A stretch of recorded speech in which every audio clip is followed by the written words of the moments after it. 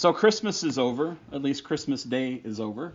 Most of us are still decorated for Christmas and will probably be until like March or so, maybe.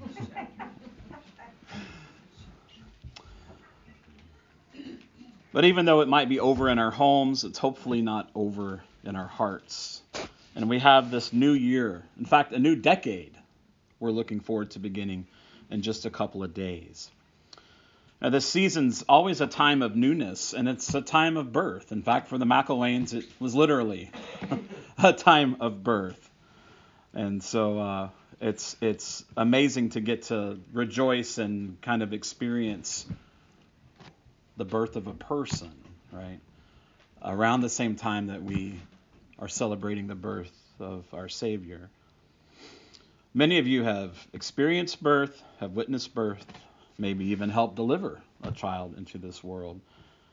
But have you ever been around for the birth of a church? And some of you may have been around for the birth of this church. I'm not totally sure. It's been a while. When Amber and I moved to Dallas in 2004, I think, when I began to go to seminary, we found, through some searching on the internet before we got there, this little church from a denomination with which we were familiar called Rockwall Community Church. And it was a church plant. Initially, it met in the cafeteria of a middle school. And then when the rent got too high, we moved to the Rise, which sounds cool for a church, right? The Rise.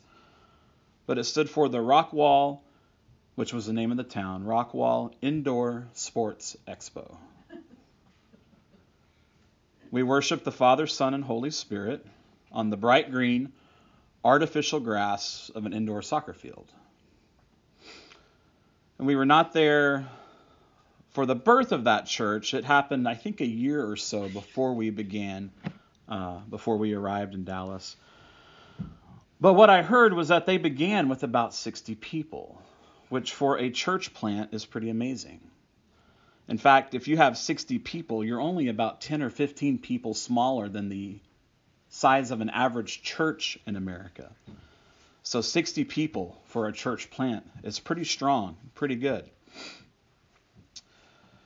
60 people, very few of whom were new believers. Most of these folks had been believers for some time, had some experience in churches and leadership and ministry.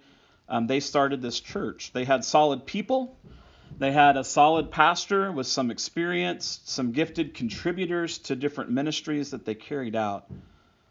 The church grew a little, then it shrunk a lot, and then it went out of business, all in about 5 or 6 years.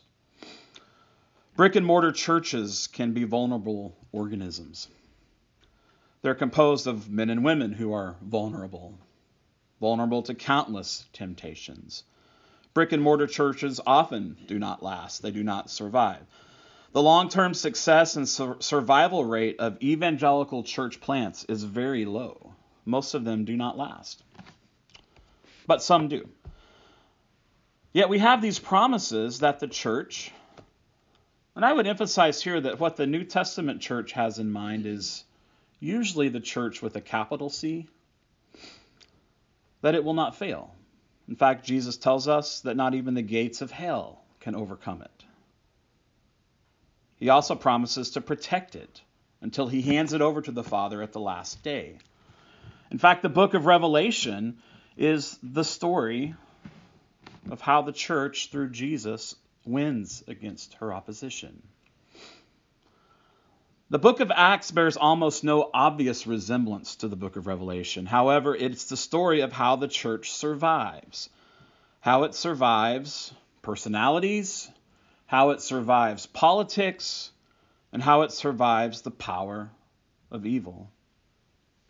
In the book of Acts, what survives is not what we might imagine a church to be. I know of no church building in the New Testament. While the early composition of the church was largely Jewish, the most logical place to meet was at the synagogue, and they did. Then as persecution increased, and as the composition of the church became increasingly less Jewish and more Gentile, the church seems to have met in people's homes. Acts tells this story, and we're going to be looking into the story to find our own story for the next several months. The book of Acts is difficult in some ways. It's a transitional book. It tells us how the church was born and how it was established. A lot of really wild things happen in the book of Acts, and it can be hard to know what to do with it all. Do we strive to have the same kinds of experiences that the early church did, that we read about in the book of Acts? Do we try to imitate what they were doing? That's one approach. Do we ignore most of it because the church is no longer a new thing? That's another approach. A professor at my Bible college told our class that we should never learn our theology from the book of Acts because it's a transitional book. I believed her because you're supposed to believe your professors at Bible college. I now think she was wrong, or more likely that I misunderstood what she meant. You see, the book of Acts is about theology in action.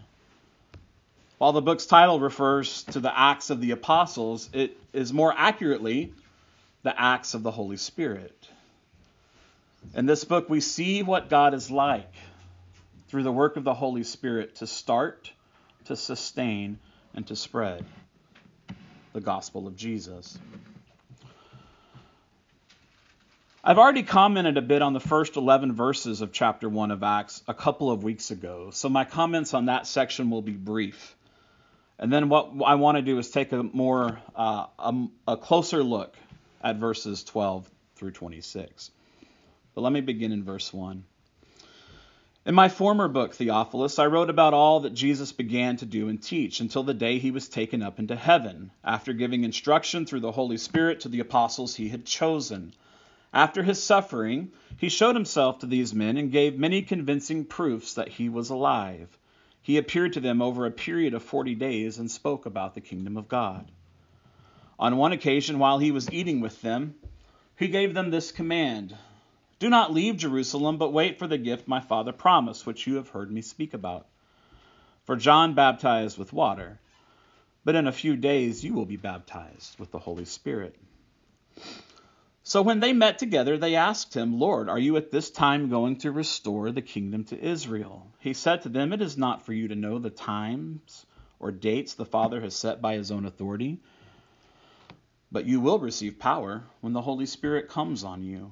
And you will be my witnesses in Jerusalem and in all Judea and Samaria and to the ends of the earth." After he said this, he was taken up before their very eyes, and a cloud hid him from their sight. They were looking intently up into the sky as he was going, when suddenly 2 men dressed in white stood by them. "Men of Galilee," they said, "why do you stand here looking into the sky? This same Jesus who has been taken from you into heaven will come back in the same way you have seen him go into heaven." The book of Acts was written by Luke, and it's really a continuation of the Gospel of Luke. Luke is an eyewitness to much, but not all, of what he records. It's addressed to a man named Theophilus. Some have suggested that Theophilus refers to a group of people, maybe to Christians in general, or maybe to a specific church somewhere, because the name Theophilus means lover of God or beloved of God. However, Theophilus as a man's name is well attested in the literature of this period. Theophilus is most likely a person of some means who has sponsored Luke to write this account of Jesus' life and ministry, and now the work of the Holy Spirit in the life of the church and the expansion of God's kingdom. Verses 3 and 4 are very important. They assert that Jesus was raised from the dead bodily. This is something that many of us assume, and rightly so, but has implications that go well beyond what many of us have ever thought. In fact, verses 3 and 4 will be my text for Easter Sunday. Right now, I just want to say that the point is more than that the resurrection happened. The point of these verses is that the resurrection happened to Jesus' body. The rest of the passage is really about the apostles getting ready for the coming of the Holy Spirit.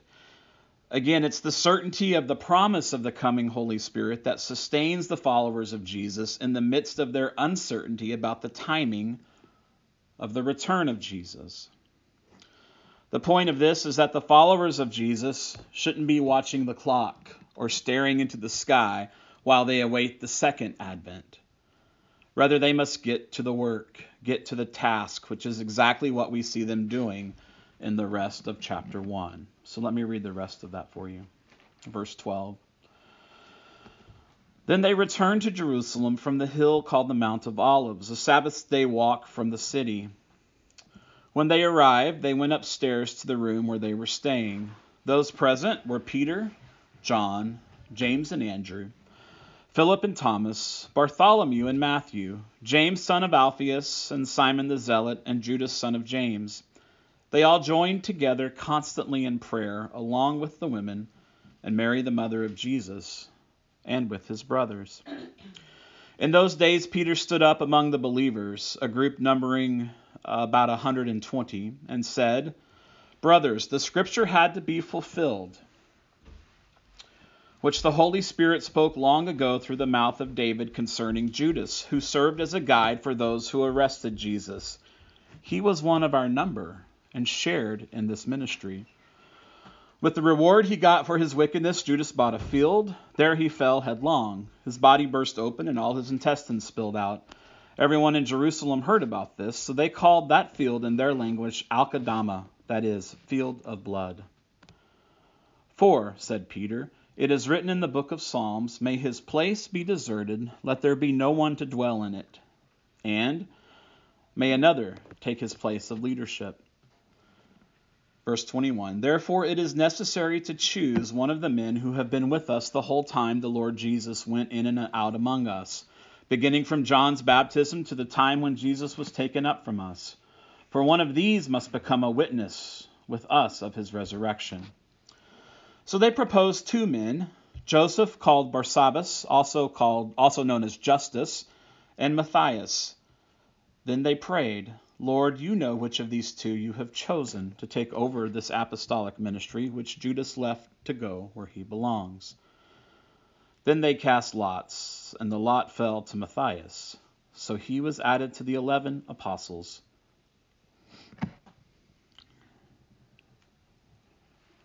There's a lot going on in this chapter, even in the second part of this chapter that I just read. But what I want to focus on this morning is 3 ways that the church prepares for its task, because that's what they're doing here. The church, this group of about 120 believers, is getting ready for their vocation as they await the Holy Spirit. The first thing I see in this passage is that the church prepares for its task by seeking God in the fellowship of prayer. The church prepares for its task by seeking God in the fellowship of prayer. Verses 12 through 14 tell us that they obeyed Jesus' instructions. They returned to Jerusalem where they waited for the coming of the Holy Spirit, but they didn't just wait, or perhaps better, they waited actively rather than passively. They returned to the upper room. It's interesting to do a study of upper rooms in the New Testament. This could be the same upper room where they shared their final meal with Jesus prior to his crucifixion. The same upper room where Jesus prayed for them and where he prayed for us. And the same upper room where Jesus predicts Judas' betrayal. There are some other possibilities for the identification of this upper room, but I can't imagine that this significance would have been lost on anyone there. In this upper room, they are together, and they pray constantly. I'm impressed that Luke tells us that they were together because it seems obvious. However, the word Luke uses here means that they were together with a shared mind, or maybe a shared passion, not just present with each other, but they had a shared mind, a shared passion together. I love this. The next point, we'll talk about unity and diversity, but I want to say now that if we have a mind for the things of Jesus, if we have a passion for his kingdom, a passion and a mind to know him and to work at the task that he has given us, we should be able to be together in prayer with anyone else who shares that same mind and that same passion. These followers of Jesus were together in constant prayer and in anticipation of the coming Holy Spirit. So why pray? Why not just wait and watch a bowl game or do a crossword puzzle? I don't know what their options were in the first century for leisure time. But like I said, they don't wait passively. They wait actively. They wait in prayer. Why pray? Right? The Spirit's promised. The Spirit's coming. Why not just wait? Why not strategize? Why not have meetings about how best to shape the message to make it attractive? Why not start planning to construct a church building that will attract everyone from the neighborhood? Why pray for what's already been promised? Several reasons come to mind. First, you will see very little, if anything, the Holy Spirit does in the book of Acts that's not accompanied by the prayers of the people. I'm satisfied to say that how prayer works is a mystery. 20 years ago, I had it all figured out. How our prayers relate to the activity of a sovereign God. I knew how all that worked. But those answers I once had no longer satisfy me, and so I'm not going to give them to you. In fact, they tended to speak more of my perceived wisdom than of God's. I'll say this, however, that if you are praying for God's kingdom to grow, then your faith will not rise and fall at the rising and falling of your circumstances, because his kingdom can grow in spite of, even better, because of your circumstances. Notice also in verse 14 that prayer and togetherness are not two different activities. They don't have fellowship and then have prayer. They were together in prayer. I think this works both ways. Being of one mind and passion in our prayers can bring us a degree of togetherness and a degree of fellowship that very little else can. We can see something of this in communities, even in nations, when they experience some kind of very significant tragedy. The urgency of whatever need is there and the reality of a shared grief can bring people together who otherwise would never come together in any meaningful way. So while the urgency and the shared passion of prayer brings togetherness, I also believe that togetherness can make our prayers more effective. The 120 or so men and women gathered together had shared experiences. They had followed Jesus to some extent. They had witnessed his death. They had encountered him in his resurrection. They may have cheered for different football teams, but they had intimate togetherness through their shared experiences with Jesus, which increased the passion of their prayers. So the church prepares for its task by being united in prayer, by being together in prayer.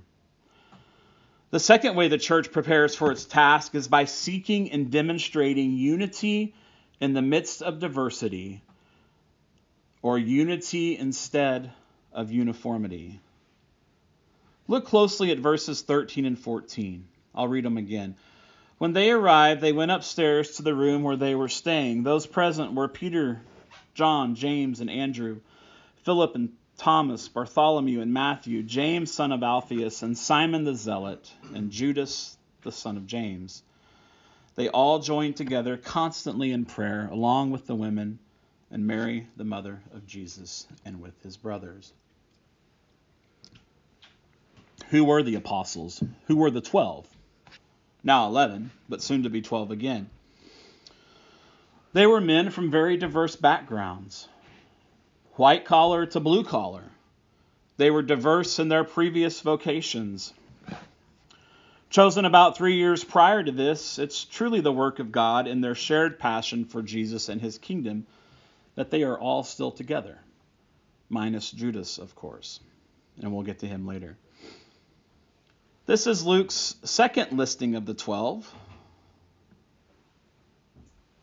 but the list in Acts is in a different order than the list in his gospel. The list we have here seems to be in order of their prominence or of their significance, with Peter, John, and James mentioned first. What's telling to me, but what's easy to miss if we don't look closely, are some of the details that Luke still calls Simon the Zealot. There's no need to mention that here, because Peter, who could also be called Simon, is not called Simon, but Peter. Yet here Luke tells us that it's Simon the Zealot. We also have Matthew. Remember Matthew? He was a tax collector.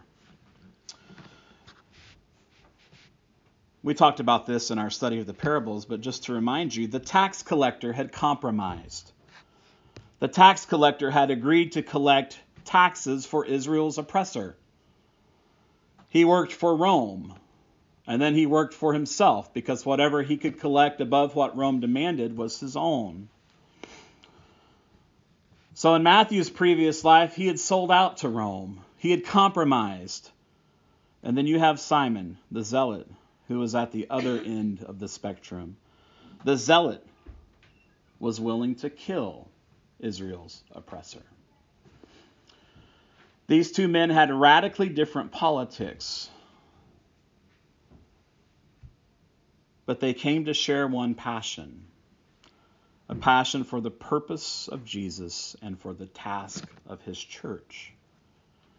There is unity here in the midst of diversity. We also have here the mention of Mary and the other women. Luke uniquely mentions women and gives them prominent roles when his contemporaries would not have done so. I find it intriguing that Mary is present for the birth of Jesus and for the birth of his bride. I think it certainly speaks to her ongoing and growing understanding of the significance of the work of her son Jesus. Other women were present as well, probably a bunch of other Marys. They were all named Mary, it seems like. Kind of like John here in Port Lions. If you're not sure, just guess John, you'll be okay. In the Bible, if you're not sure, guess Mary or some derivative of it, and you're probably right. So what I'm saying is this: if Luke is trying to prove that the very best of the citizens of Israel have come to believe in Jesus' resurrection, then he's done a poor job. Because he's got a tax collector, a zealot, a bunch of fishermen, and a handful of women who are testifying to the resurrection of a carpenter's son. Not a persuasive story, if that's his intent. But Luke here isn't trying to impress. I think what he's doing is he's hinting at the nature and the composition of the church. Not only will the church be made of people from all nations, from all the way to the ends of the earth, the church will also be composed of all kinds of different people. And now add to this the presence of Jesus' brothers. I guess technically they would have been half-brothers, but the point is that they were not. Some have proposed that they were foster brothers or maybe cousins. Usually people who suggest that are trying to preserve something about Mary. But the word means brothers. And it might make sense that the brothers of Jesus are here, right? I mean, they grew up with them. He was their big brother. We don't know a lot of details about their opinion of their big brother, but we do know, according to the Gospel of John in John chapter 7, that about 6 months prior to the crucifixion of Jesus, his brothers don't believe. And now, about 6 months later, they do. We have men and women united in purpose and united in prayer. People from questionable political backgrounds united in purpose and prayer. Disciples whose names would be remembered for thousands of years. And disciples who would disappear from our memory if we didn't read their names from time to time. United in purpose and in prayer. Seasoned veterans together with rookies. United in purpose and prayer. This is how the church prepares to fulfill its task. There's always a temptation for churches to seek uniformity.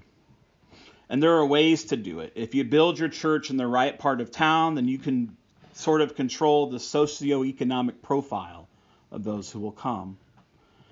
If you play a particular style of music, then you can kind of control the age of those who will come. Those approaches, however, don't build unity. They might build uniformity, but they don't build unity. True unity comes with the diversity of individuals who are united in purpose and in prayer for the kingdom of God. So the church prepares for its task by its unity in the midst of its diversity. Finally, the third way that the church in this passage prepares for its task, and this is where we get to this whole kind of weird thing with replacing Judas, is by being the people of God. The lengthiest and most detailed part of our passage is the account of Judas' death and his replacement. And I'm not going to go into a lot of details there. I want to answer a bigger question. Every time I've read this account, I really haven't understood it. Like, what's the big deal, right? Jesus had a lot of followers. There's 120 folks here. Why was there a need to replace Judas, to replace one of the 12? Read through Acts and you'll see that the 12 are largely insignificant. A few of them play prominent roles. The rest of them aren't even mentioned. So why is it important to have 12 and not 11?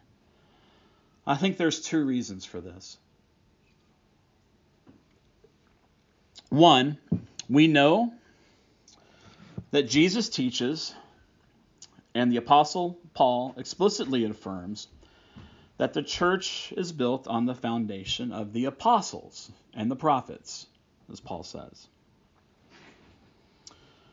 So even if many of them sort of disappear into obscurity, in fact, the most we know about most of them comes from just church tradition, not from the New Testament.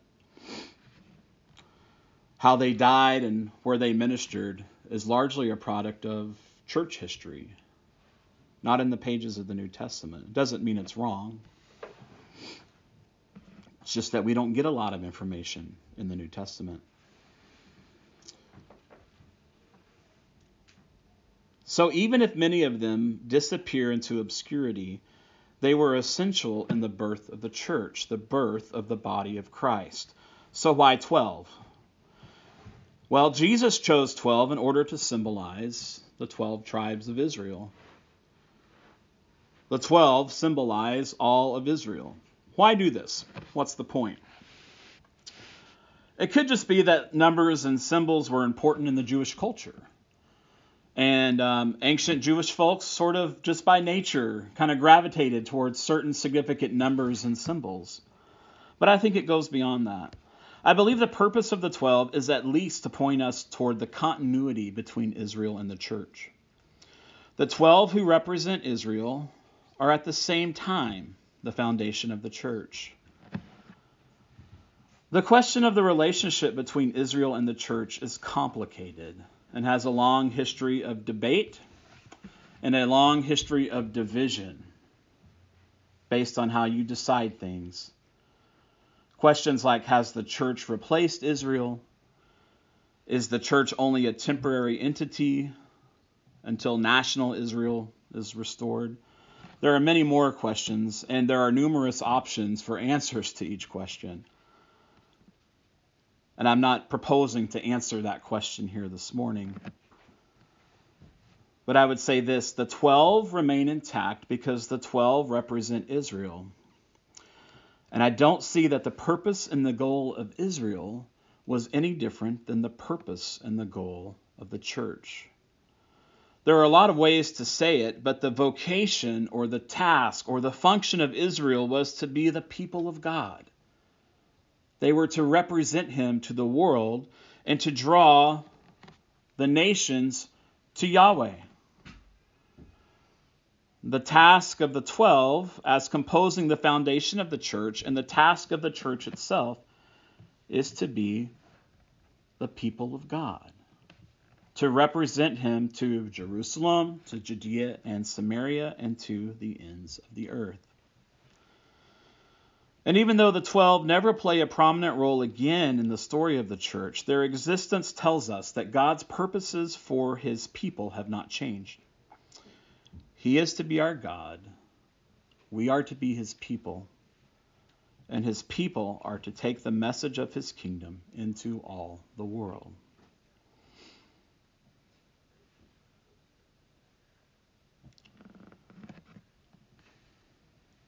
So what I want to do is take those 3 points.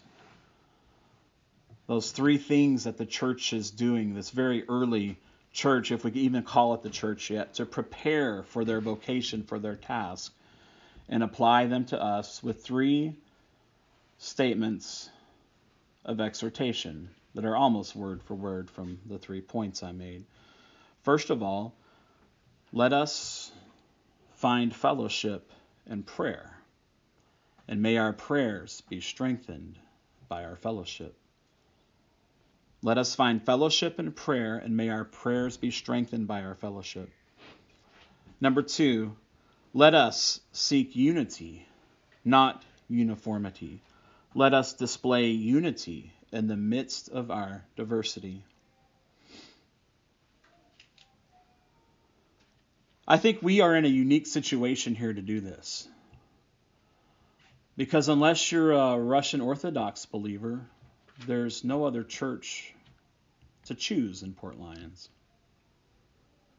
So if you don't like the style of music, or the way the pastor dresses, or the color of, well, there's no carpet, the color of the carpet runner, let's say, if you would rather have pews than chairs, if you don't like the way we do communion, or whatever it is, there's nowhere else to go. So I think we are in a very unique setting to give us the opportunity to display this unity and purpose and in prayer in the midst of our diversity. And number 3, let us represent him accurately so that others may be drawn to his beauty and to his wisdom. Let us represent him accurately and faithfully. Let us reflect him. Not create him for others. Let us reflect him for others, that they may be drawn to his beauty, to his wisdom, to his compassion, to his mercy, as someone else has done for us. Would you pray with me?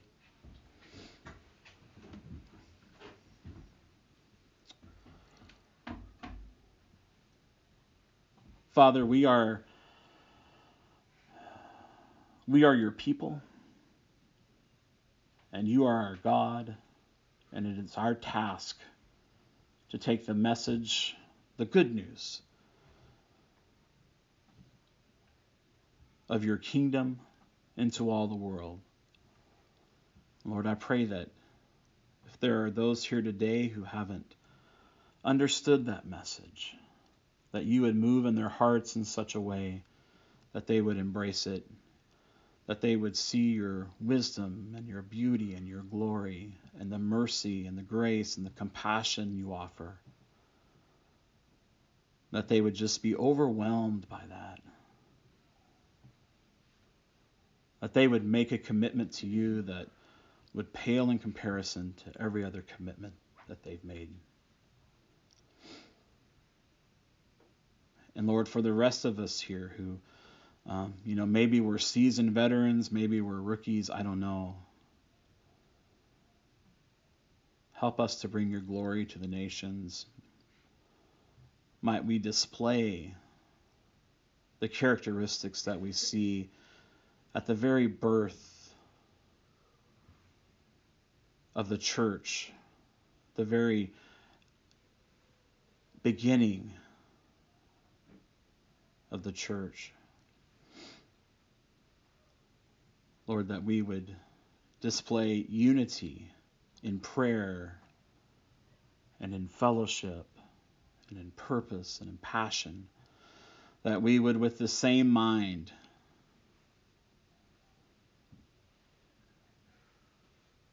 be your people to a watching world, that they would be drawn to the same thing that drew us to you. We ask for your patience and for continued grace in undertaking this grand and glorious and difficult task. Thank you for your promise to give us the gifts and the tools with which to do it. And Lord, we will give you the glory. In Jesus' name, amen.